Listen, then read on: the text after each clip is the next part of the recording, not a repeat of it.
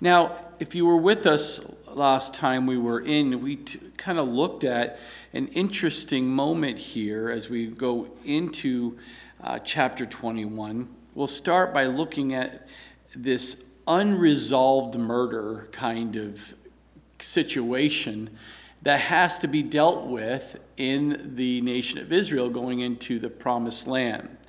We'll find a various of laws that will be covered here in chapter 21, 22, 23, 24, even into 25. There's various laws that God set up in place to bring and keep order within the nation of Israel as they continue to travel into that promise, especially when they get into the promised land. And as we take a look here in Deuteronomy 21, verse 1, it says, "If anyone is found slain, lying in the field in the land which the Lord your God is giving you to possess, and it is not known who killed him," pause right there.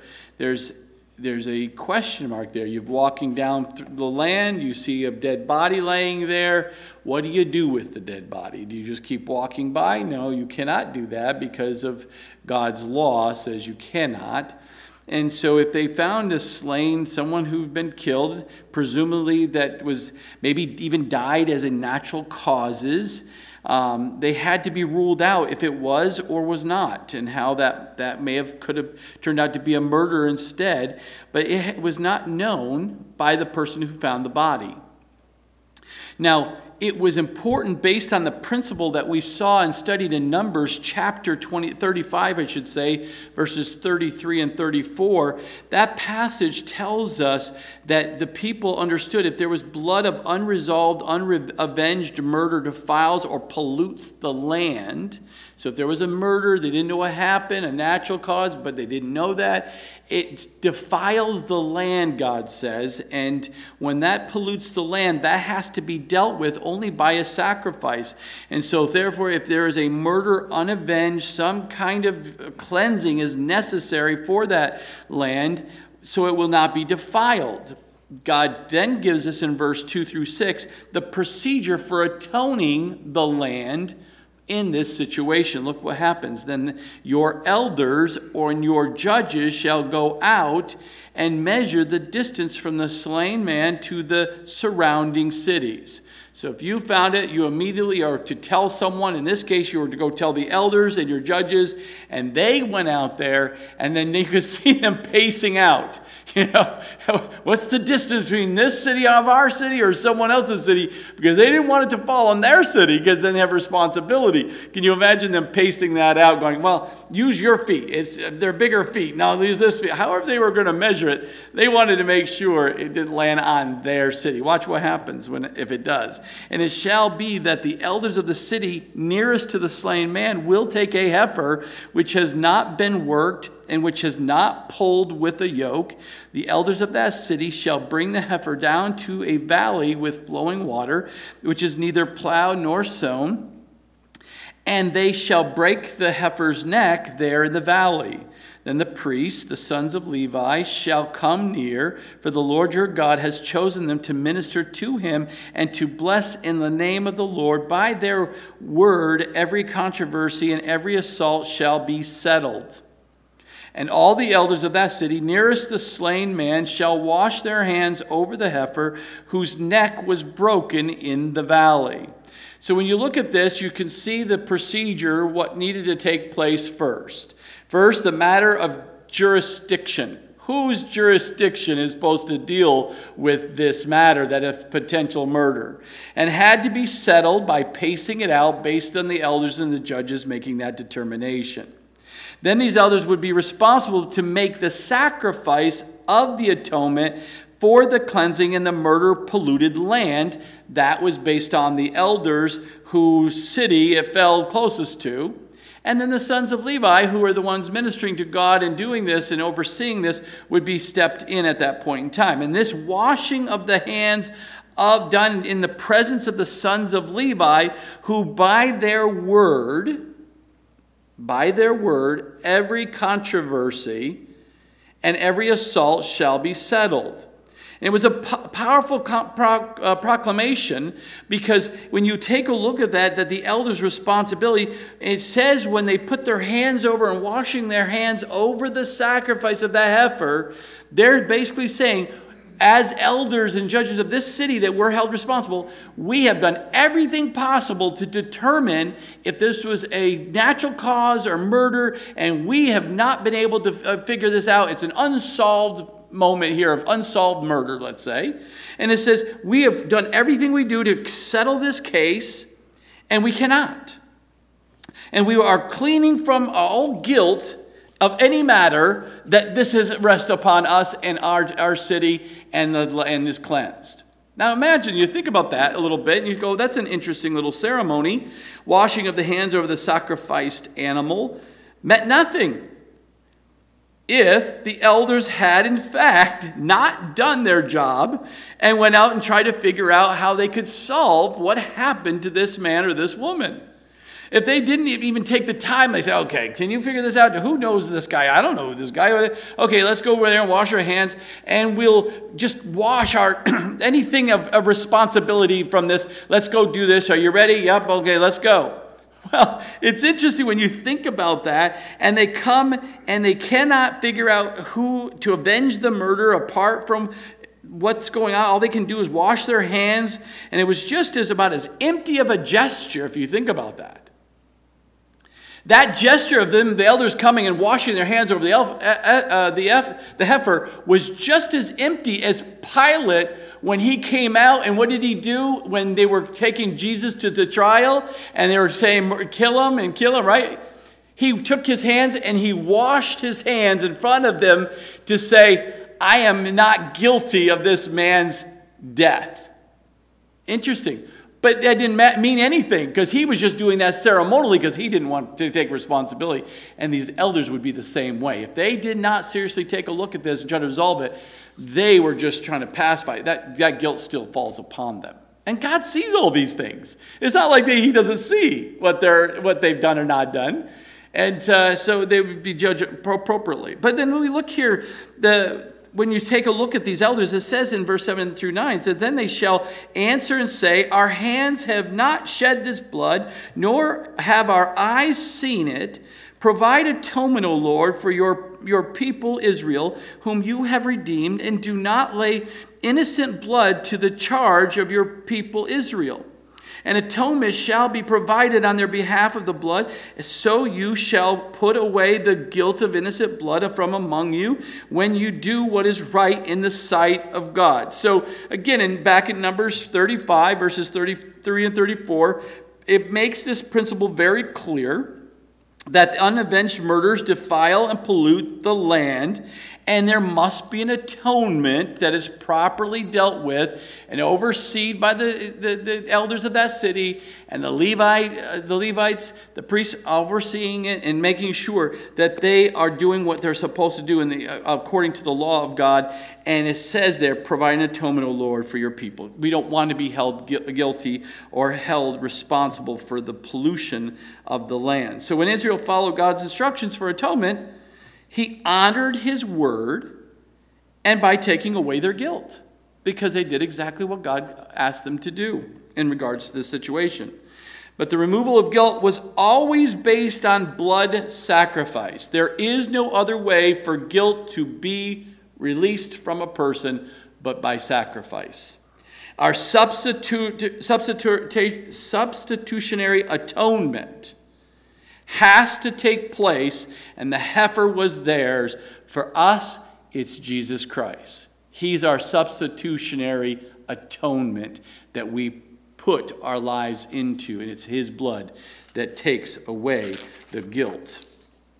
We see here in verse 10 through 14 of chapter 21 of Deuteronomy, it says laws regarding taking a wife from a conquered people. So there had to be some boundaries when they went to war and they were taking over the promised land and they started conquering. There was some temptations. There were some issues about when they conquered, they could take the women and stuff. There had to be some boundaries God sets up here. He says, when you go out to war against your enemies and the Lord your God delivers them into your hand and you take them captive and you see among the captives a beautiful woman and desire her and take her for your wife, then you shall bring her home to your house and she shall shave her head and trim her nails.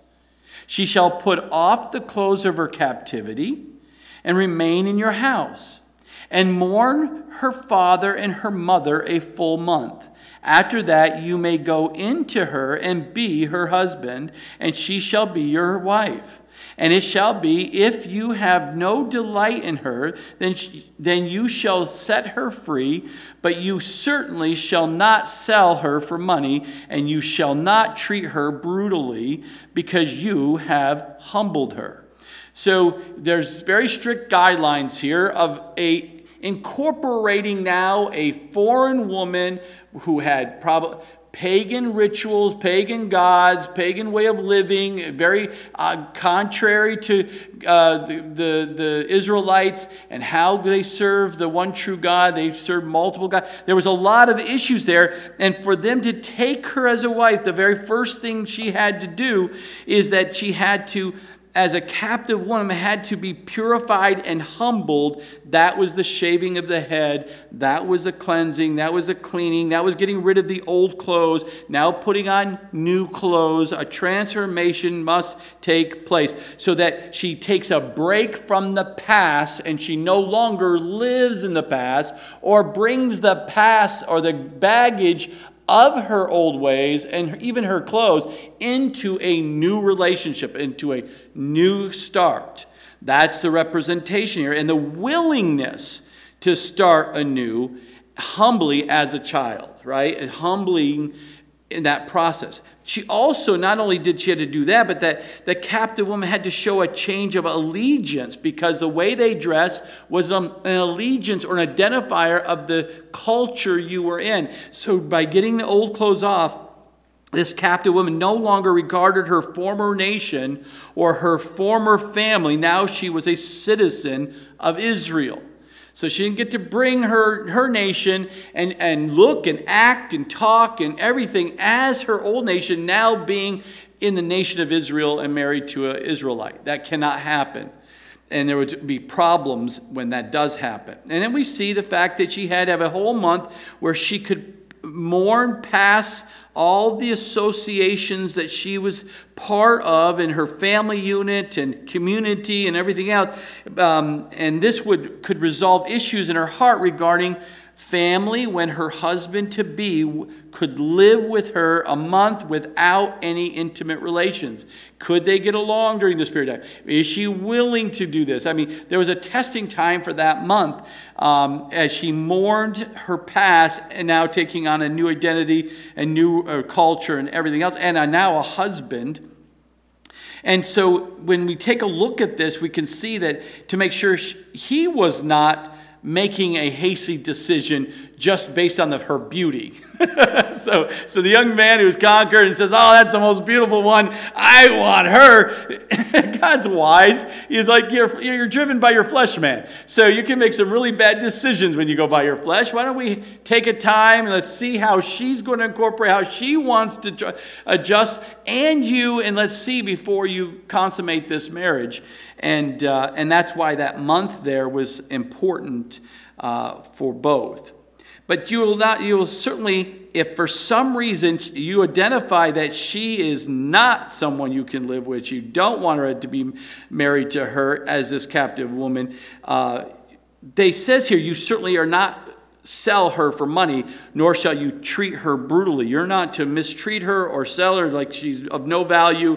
No, you can't do that. You need to make sure it's done properly and set her free with dignity to protect the rights of this captive woman. So again, God was being very important to keep these men in boundaries, and don't think they freely do whatever they want to do with these captive women. Verse 15 and 17, we talk about the inheritance rights, the protection around that. It says, if a man has 2 wives, right up front, you know this is going to be an interesting conversation. A man who has 2 wives, one loved and the other unloved. Now you're getting it even more complicated. This is going to be interesting, right? And they have borne him children, both the loved one and the unloved one. And if the firstborn son is of her who is unloved, then it shall be on the day of her bequeaths his possessions to his sons, that he must not bestow firstborn status on the son of the loved wife in preference to the son of the unloved, the true firstborn.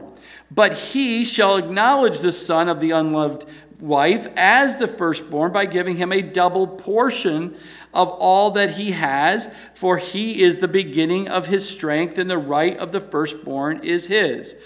So God knew, that you get this situation, you have 2 wives, they both have children, and the one you don't love, but you had children with her, that firstborn has the firstborn rights.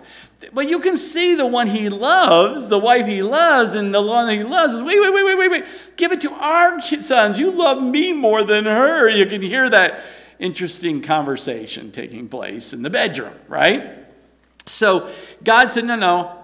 It doesn't matter what the man or you as the loved wife says. God says, law says, inheritance is dealt with this way, and you don't have a choice. This is how it's supposed to work. So obviously there's going to be problems in the home, especially between the loved and unloved one. That's a problem. And then God commanded that the inherited rights to go to the unloved firstborn, which is still going to cause some problems. But the right of the firstborn in the ancient Israel, the firstborn was always given twice as much. So if there are 3 sons, they would divide it in a way the first son, the firstborn, gets double portion, and the other 2 split the other ones. So 2 and the other ones get 1 each. And that's how God set it up. Now in verse 18 through 21, we're going to see what happens with regards to dealing with a rare moment. We call it a rebellious son in the family. That's a rare moment, but let's see how God deals with it. It says, if a man has a stubborn and rebellious son who will not obey the voice of his father or the voice of his mother, and who, when they have chastened him, they've corrected him, right? They did exactly what God said they were supposed to, chastened him, will not heed them. That didn't change his mind or in his life. He's still rebellious. Then his father and his mother shall take hold of him and bring him out to the elders of his city, to the gate of his city, and they shall say to the elders of his city, this son of ours is stubborn and rebellious. He will not obey our voice. He is a glutton and a drunkard. Then all of the men of his city shall stone him to death with stones. So you shall put away the evil from among you, and all of Israel shall hear and fear. Well, this is a very strong punishment for a rebellious son. First of all, how is he getting all that food and drink that he's getting all these? So it must be an older son that's living there, because he's the one who's feeding himself, and he's certainly getting a hold of the drink and partying away here. But this is an extreme violation of the 5th Amendment. Honor your father and your mother. We see that in 5:16. That is not supposed to. We take that. Many people today is like, oh, that's a rebellious son or a daughter coming against you and talking, and they're like, okay, every parent deals with this kind of issue, and the kids are ruling the house. It's not the way it's supposed to be. It never was. It should never be. Well, they had strong, because they said this is rebellious, will have a cancer effect. It will affect all the families in Israel. So God set it up. It shall bring about that this son will be stoned, and it will bring everyone will hear about it, and will bring fear to every son and daughter who wants to think about being rebellious, and bring order here. Now, this doesn't mean that a small child or even a young teenager, but we see that there is a son of an age of accountability. This child is at the age of accountability, whenever that is. that is old enough to make decisions and think rightly and understanding, and who sets himself in a determined, rebellious state against his father and mother. So it's not like the terrible twos we're talking about here. We're not talking about the preteen getting into puberty moment. But I believe, I always lean toward those once in puberty, full puberty, gone through puberty, is a young adult capable of being fully adulthood on every aspect and every level. That is the age of accountability. And so I take it that if that level, this person, this child knows exactly, even through discipline and reasoning, they are still going to do what they want to do. God says this is how you're going to deal with them. And that such stubborn and rebellious son was to be put on trial before the elders of the city, and the elders determine if that's going to be stoned or not. And so, again, there's got to be a full story, hearing all kinds of what this child has done, and they come to a point where they will make that determination. Now, again, that will bring a clear fear and understanding of what God's expectations are, and they are not going to tolerate this sin in the society that would cause a problem with the nation of Israel as a whole. It's not going to happen. God said no. Then we'll see in verse 22 and 23 the curse of the one who hangs on a tree. We see if a man has committed a sin deserving of death, he is put to death, and you hang him on a tree. His body shall not remain overnight on the tree, but you shall surely bury him that day, so that you do not defile the land which the Lord your God is giving you as an inheritance. For he who is hanged is accursed of God. So when you take a look at the ancient Israel, there was something worse than being put to death.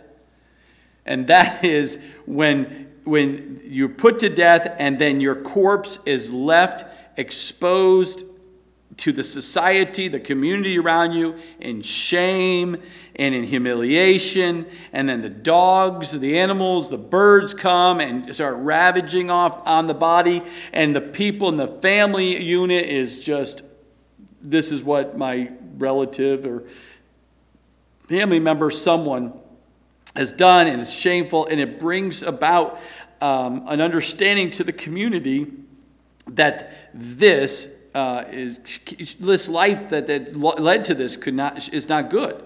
Now his body shall not remain. So there's still mercy and there's still boundaries that God puts on here, and he says you shall not remain overnight on the tree, but surely be buried him that day. So if anyone was executed and deemed worthy of such disgrace by hanging him on a tree, the humiliation to his memory and his family must not be overextensive. That's why God says, okay, just the day, take them down, bury them, and let it be, and let's move on. It's showing mercy to the family. But he who was hanged is accursed of God, and the punishment of being hanged on the tree and left to open exposure was very severe, but it was certainly life-changing for everyone around to see the consequences for going against God. Now, Paul kind of expounds on this concept here in Deuteronomy 21:31, in Galatians chapter 3, verses 13 and 14. He says, Christ has redeemed us from the curse of the law, having become a curse for us, for it is written, cursed is everyone who hangs on a tree, that the blessing of Abraham might come upon the Gentiles in Christ Jesus, that we might receive the promise of the Spirit through faith. So Jesus not only died in our place, but he also took the place of the curse of God. He hung on the tree for us. He took on the accursed of God, and open shame and degradation and humiliation and stripped. People spat on him and mocked him and everything as he hung on the tree for you and for me. He received this curse, which we deserved, and he did not. So that we could receive what? He says here in Galatians, Paul says, receive the blessing of Abraham, which he deserved and we did not. So that we are redeemed from the curse of the law by the work of Jesus on the cross for us. What a celebration, what a joy, what amazing grace and mercy. We no longer have to fear that God wants to curse us. There's so many people I meet when they're so young in the faith, or they've been dealt with legalism and all kinds of stuff in their lives, and they think every day they're constantly crying out and praying, God, forgive me, forgive me, forgive me of things they did years ago or in the past. They don't understand they're not cursed. They have been forgiven by the finished work of Jesus Christ, who hung on the tree for you. You're set free. But so many think you're still cursed. You still think there's going to be just a hammer coming down upon you. No, he wants to bless us. Not because of who we are or what we have done, but because of what Jesus Christ has done on our behalf on that tree. I hope you understand that. The grace of God. Now in chapter 22, we're going to see the laws to demonstrate just so beautifully the kindness and the purity in regards to certain things here. It says right here in verses 1 through 4, you shall not see your brother's ox or his sheep going astray and hide yourself from them. You shall certainly bring them back to your brother. And if your brother is not near you, or if you do not know him, then you shall bring it to your own house, and it shall remain with you until your brother seeks it. Then you shall restore it to him. You shall do the same with his donkey, and so shall you do with his garment. With any lost thing of your brother's, which he has lost and you have found, you shall do likewise. You must not hide yourself. You shall not see your brother's donkey or his ox fall down along the road and hide yourself from them. You shall surely help him, lift them up again. So we see that God sets an expectations as the nation of Israel, as a child of God here. That you're representing God, and how kind you are is to see how it is when you react to your brother in need. It says right here, you shall not see and hide yourself. God here condemned the sin of doing nothing. When you know you should be doing something and you don't do it, do you realize that is sin? Woo! Think about that a few times. When God said you should have done something and you did not do it, look at how that is being condemned here of the sin of doing nothing. To see your brother in need and to do nothing when God is showing you can help is to do evil. When one has the opportunity to do good, and you must not hide yourself from it. You don't turn your back and see someone in need and go, I didn't see it. I didn't see it. Turn around. Don't acknowledge it, and then we won't be held responsible for this. That's not how you're supposed to do it. When something is lost, God says here, a finder cannot claim it for themselves without taking all due diligence to restore it to the owner. And it doesn't matter if there's no time frame here. Well, after a week, okay, it's mine. Finders, keepers, lose your peepers. No. You get it. You have to hold on to it. And it could be some period of time when all of a sudden someone shows up. Did you see my donkey anywhere? Oh, what did he look like? He had a little spot, where on that ear, Oh, mine's down here. No, it's up. You're supposed to restore it to the brother who is now looking to find his donkey. Exodus 23 verses 4 and 5 commands Israel to also help stray animals but extends the obligation to stray animals of an enemy as well, not just a brother.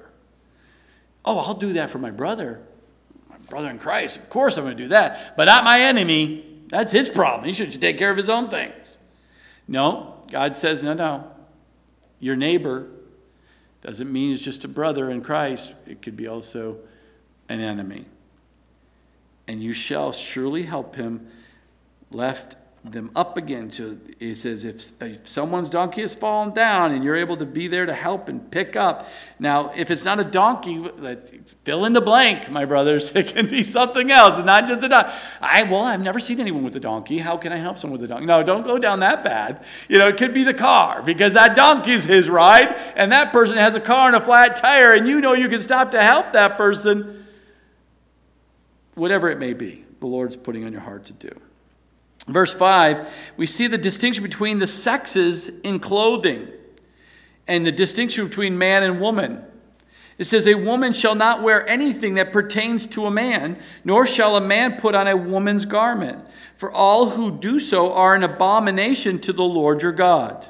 This is an interesting little verse for some. Now let me see if I go through it slowly and see if I cannot upset too many people here. In the Old Testament times, men and women wore clothing that was very similar. They both wore robes, if you remember. They both had garments that went down to their ankles.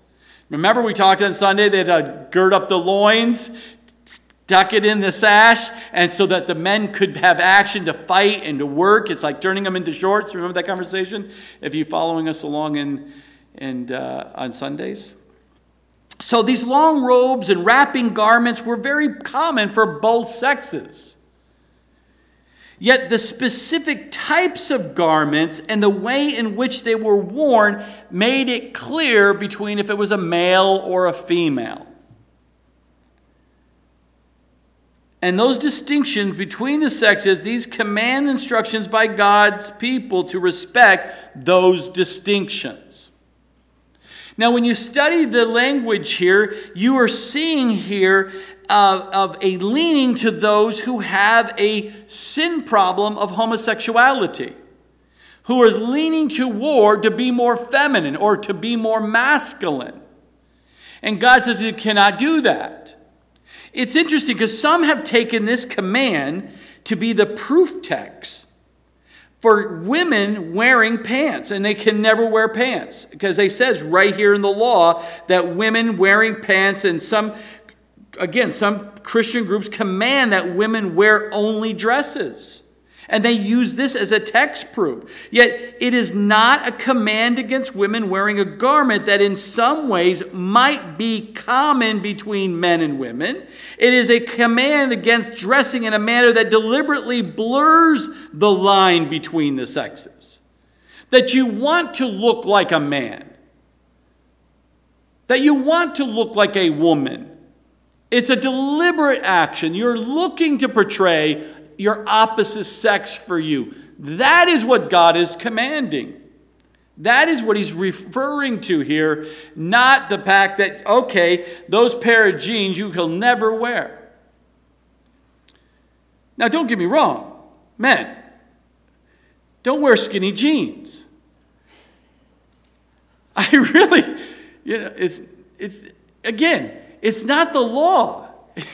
And I'm not saying because you wear skinny jeans that you want to be a female. I'm not saying that. I'm just saying there's a boundary. You'll hear people say, oh, they wear skinny jeans. They are breaking this command and that guy should never. Oh, she just wore jeans in the middle of doing some really hard work that a dress would never have worked well for her to do that hard work. And she's wearing jeans. She broke the law. Again, we're under grace.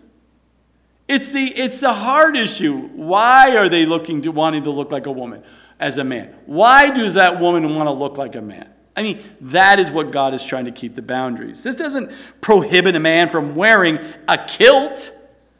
Yet it clearly prohibits a man dressing like a woman. It's just, you shouldn't do that. You can't do that. It's not right.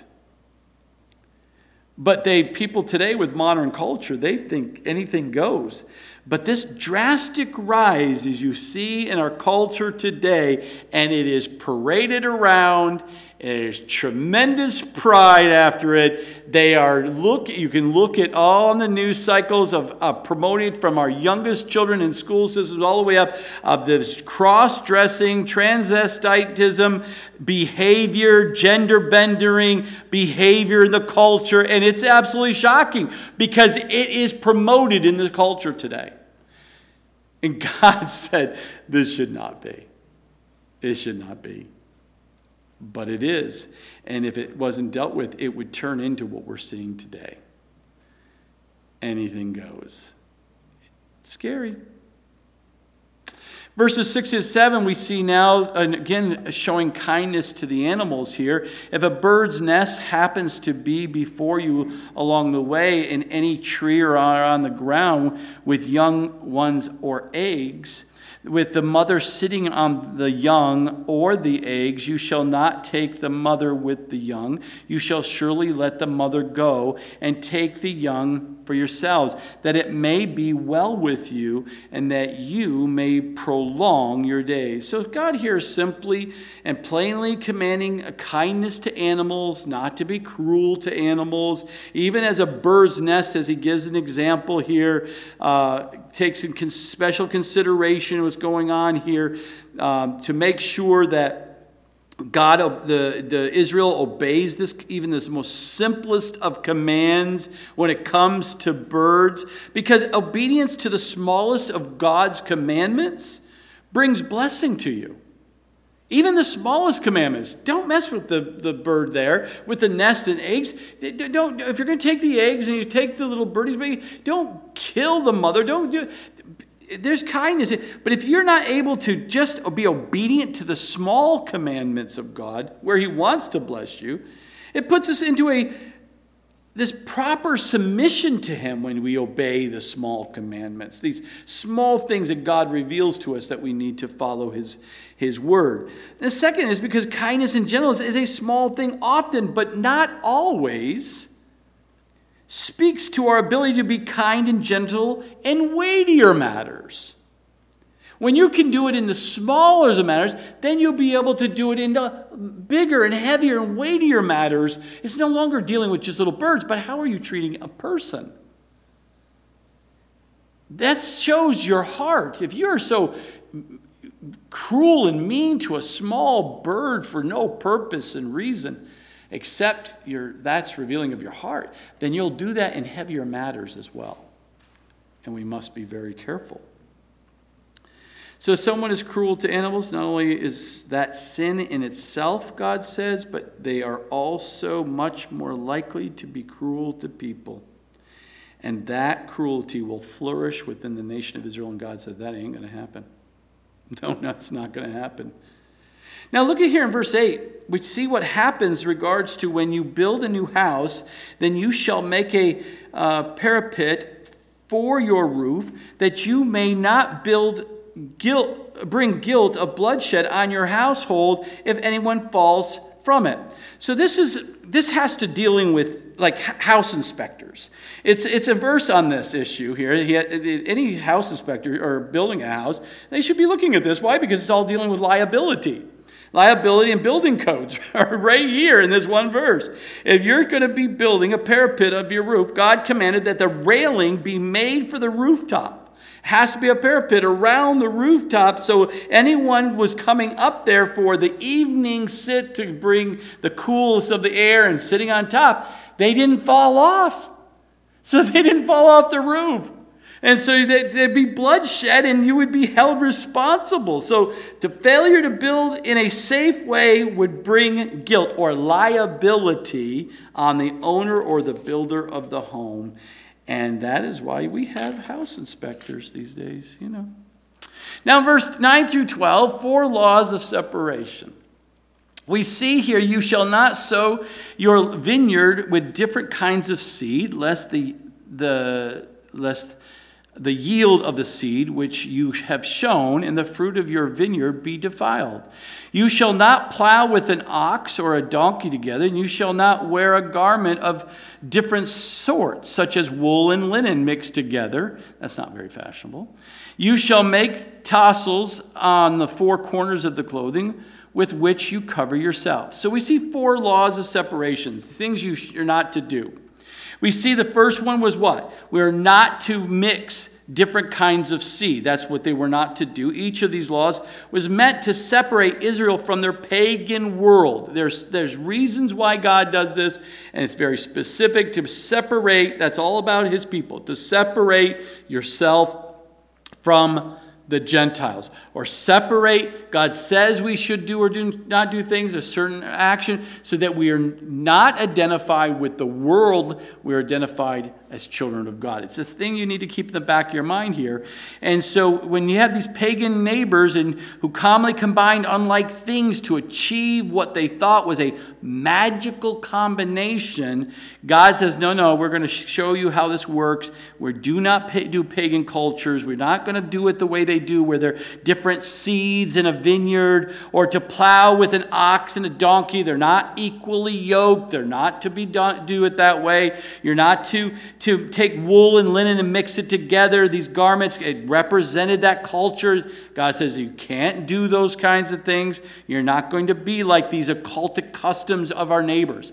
We have to separate and be distinct, so there's no question in people's minds where you stand. Do you follow the true living God or you don't? Paul says it this way in 1 Corinthians 6:14, do not be unequally yoked together with unbelievers, for what fellowship has righteousness with lawlessness? And what communion has light with darkness? So when we see it in the New Testament, you can't be walking around in darkness like the rest of the world. You're not to be fellowshipping in this lawlessness of situations. You need to stand for God in righteousness in how you live your life. Now, regarding the tassels on the 4 corners of the clothing, this command was also a distinction for Israel from their pagan neighbors. Why? In this way, an Israelite man was immediately known by the clothes he wore. That's how they distinguish many times of that culture, and very specific for an Israelite. We saw it in Numbers 15, verses 37 through 41, a symbolic meaning to give these tassels. They were to sewn at the edge of their clothes, and it was namely to remind to Israel to keep God's law. That's what those tassels were for, is to remind you that you keep God's law. Everyone who watched you walking down the street saw the tassels. That's an Israelite. He keeps God's law. Everyone knew that. Now, it's interesting, like most common commands that God gives, man can screw them up. They can take it way to the extremes. Can they not? Why? Because we know that the twist and the corruption that came in Jesus' day, he had to condemn the Pharisees, if you remember, in Matthew chapter 23, verse 5, saying they enlarged their borders of their garments. They made their tassels really big in their garment. Why? Because they wanted to look more spiritual. They wanted to look more elitist. That spiritual pride, because they wanted to be known. And Jesus called them all out on that because they enlarged their tassels and prominent to show their spirituality to everyone. God calls you out on those things. And Jesus certainly did with these Pharisees. Now, regarding laws of sexual morality, we see this in verses 13 through 21 regards to accusations of marital deceptions and adultery kinds of issues here. Look what happens. If any man takes a wife and goes into her and detests her and charges her with shameful conduct and brings a bad name on her and says, I took this woman and when I came to her, I found she was not a virgin. Then the father and the mother of the young woman shall take and bring out the evidence of the young woman's virginity to the elders of the city at the gate. And the young woman's father shall say to the elders, I gave my daughter to this man as wife, and he detests her. Now he has charged her with shameful conduct, saying, I found your daughter was not a virgin, and yet these are the evidence of my daughter's virginity. And they shall spread the cloth before the elders of the city. Then the elders of that city shall take that man and punish him, and they shall fine him 100 shekels of silver and give them to the father of the young woman, because he has brought a bad name on a virgin of Israel, and she shall be his wife. Oh, that poor woman. I always read that and I'm like, oh, that poor woman. He just did that to her and she's still going to be the wife? So what happens is he's going to be a wife. He cannot divorce her all his days. But if the thing is true and evidence of virginities are not found for the young woman, then they shall bring out the young woman to the door of her father's house, and the men of her city shall stone her to death with stones, because she has done a disgraceful thing in Israel to play the harlot in her father's house. So you shall put away the evil from among you. So the idea here is that the man accused his wife of not being a virgin. And in that days, when that happens, when they are to commence or fulfill that marriage and they come together as one, they lay a sheet or a tapestry so that when he penetrates, then there's some drippings of blood onto that is then the right of the parents of the young woman to be able to prove, and that is then ceremonially given to them for them to show and celebrate the fact that she was a virgin when she got married. Now, if he turned around and says, I don't like you. I don't care. I don't like you. I'm going to tell everyone you were not a virgin. And now comes a day or 2 days later, whatever it may be, and he starts making an accusation, a false accusation. Now the parents can come back. Wait. We got the evidence. And when that happened, he had to pay 100 shekels, and she became his wife for the rest of his life, or her life. Whew, that might have been tough to live in that household with that woman, do you not think? Maybe it would be better for him to go to the top of the roof and be in the far, because the woman would not be a happy woman in that house, I assure you. But it's important to understand that in ancient Israel, virginity was highly valued. It was seen as a great loss to give one's virginity before marriage. And if a woman was known to have lost her virginity, it was so detriment that she actually lost her life with that. Now, that's one way of making sure celibacy stays pure in this society. And that's what it was designed for back in those days. But the same principle, if a husband believed that his wife had lied about her virginity, that was a way that it was going to be, that is, again, a law that was not going to people get around. It was viewed, it was brought in front of the leaders of that community to make a judgment. Those are difficult decisions. So when it comes in front of the elders and the judges at the city gates, and they're making these hard decisions, sometimes they had to go up, as we learned earlier, they go up to the higher tribunal of highest chief judge and priest to make determinations of that, because it is one's life. But the father of that young and mother of that young lady was able to help come and for her defense if she was a virgin and had the evidence to be able to do that. Now, it's interesting here in verse 22, the penalty we see if a man is found lying with a woman married to a husband, then both of them shall die. The man that lay with the woman and the woman, you shall put away the evil from Israel. Not only do they see, God sees that there's evilness when you're not a virgin when you get married, but it's also when you're married and you sleep around with someone else, that is evil in the eyes of God. It's not something that's, it's culturally acceptable. Today it is. It's not that that was the old-fashioned way and this. There's a reason because of the impact it has on a family and in a community. So if a man is found lying with a woman who's married, we see that God commanded the death penalty for adultery. It was primarily because of the exceeding great social consequences of this sin. It would spread throughout that tribes of that nation. And so God commanded the ultimate penalty against it. Again, there's no questioning God's standard. There's not going to happen. Adultery was not to be condemned with some double standard. If it was wrong for the woman, it was wrong for the man, and vice versa. A man didn't get out of this deal. Now, it's interesting, as a practical matter, when you think this through a little bit, this death penalty was rarely carried out. It was rarely carried out, as in the case in most of these situations when capital punishment is commanded. This is because of the capital crime required how many witnesses? 2 or 3 witnesses. Don't forget that. We've already studied that. For this kind of a moment, you had to have 2 or 3 reliable, good witnesses before you can have capital punishment for these 2 individuals and adultery.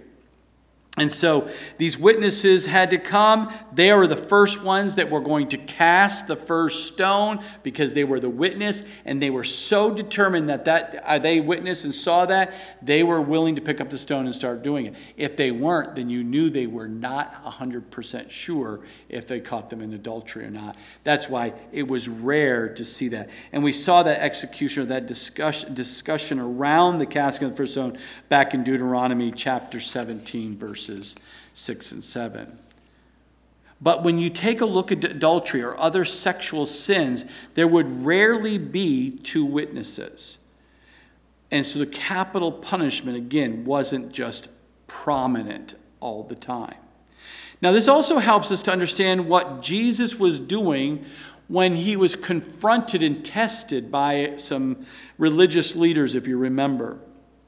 And some men there who brought this woman in front of him and said, "We've caught this woman in adultery." Remember in John chapter 8, verses 1 through 12. "We caught this woman in adultery." And what did he do? He didn't say, "Oh my good woman, what are you doing? This is terrible. You're going to die." No, he didn't say that. He just calmly said, "What? Why did you bring this woman in front of me? Where's the man? Where's the man that's supposed to be?" Because a man and a woman was supposed to be equal here, and they were to both die. Why are you just bringing the woman? Okay, who's going to cast the first stone? Shall I remind you as I write in the dirt? Do you remind you of the requirement, understanding of who you are? Is that what you want to do? And as one by one, what did they do?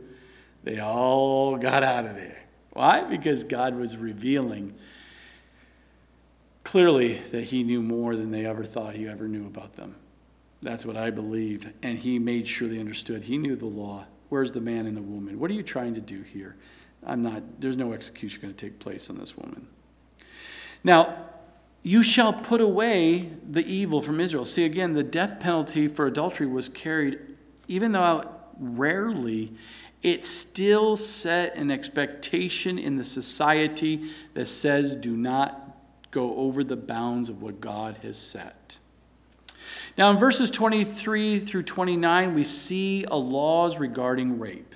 If a young woman who is a virgin is betrothed to a husband, and a man finds her in the city and lies with her, then you shall bring them both out to the gate of that city, and you shall stone them to death with stones, the young woman because she did not cry out in the city, and the man because he humbled his neighbor's wife. So you shall put away the evil from you. But if a man finds a betrothed young woman in the countryside, and the man forces her and lies with her, then only the man will lie with her shall die. But you shall do nothing to the young woman. There is in the young woman no sin deserving of death. For just as when a man rises against his neighbor and kills him, even so is this matter. For he found her in the countryside, and the betrothed woman young woman cried out, but there was no one to save her. If a man finds a young woman who is a virgin, who is not betrothed, and he seizes her and lies with her, and they are found out, then the man who lay with her shall give to the young woman's father 50 shekels of silver, and she shall be his wife. Because of he has humbled her, he shall not be permitted to divorce her all his days. So we see a few different situations here, scenarios. If a man had an intimate relationship with a virgin who was betrothed to a husband, and it happened in the city, and no one immediately hears a woman cry out and attempt to stop this man, so it was a kind of consensual or allowing of that moment, then they both were to be executed. The woman was to be executed for disgracing her virginity, for one thing, but the man was to be executed because he humbled his neighbor's wife. It's interesting, they were betrothed, but still considered under the law, of God's law, as being married, even though they had not commenced. They were just betrothed, waiting for the ceremony to take place down the road. But God sees them already committed to be married, to become one, and she was a virgin, and they broke both of those things, and there's consequences with that. Now, but if a man finds a betrothed woman who in the countryside, if a man had intimate relationships with a virgin who was betrothed, it happened in the countryside where no one could hear her cry out to save her, then only the man was to be executed, because a woman was presumed to be a victim of rape and not blamed for that rape. And then if a man finds a woman who's a virgin and who is not betrothed, then that man who forces himself upon her has to pay money, 50 shekels, to the father and the mother, and will be married to that young lady for the rest of his life and her life. And lastly, verse 30, a law concerning incest.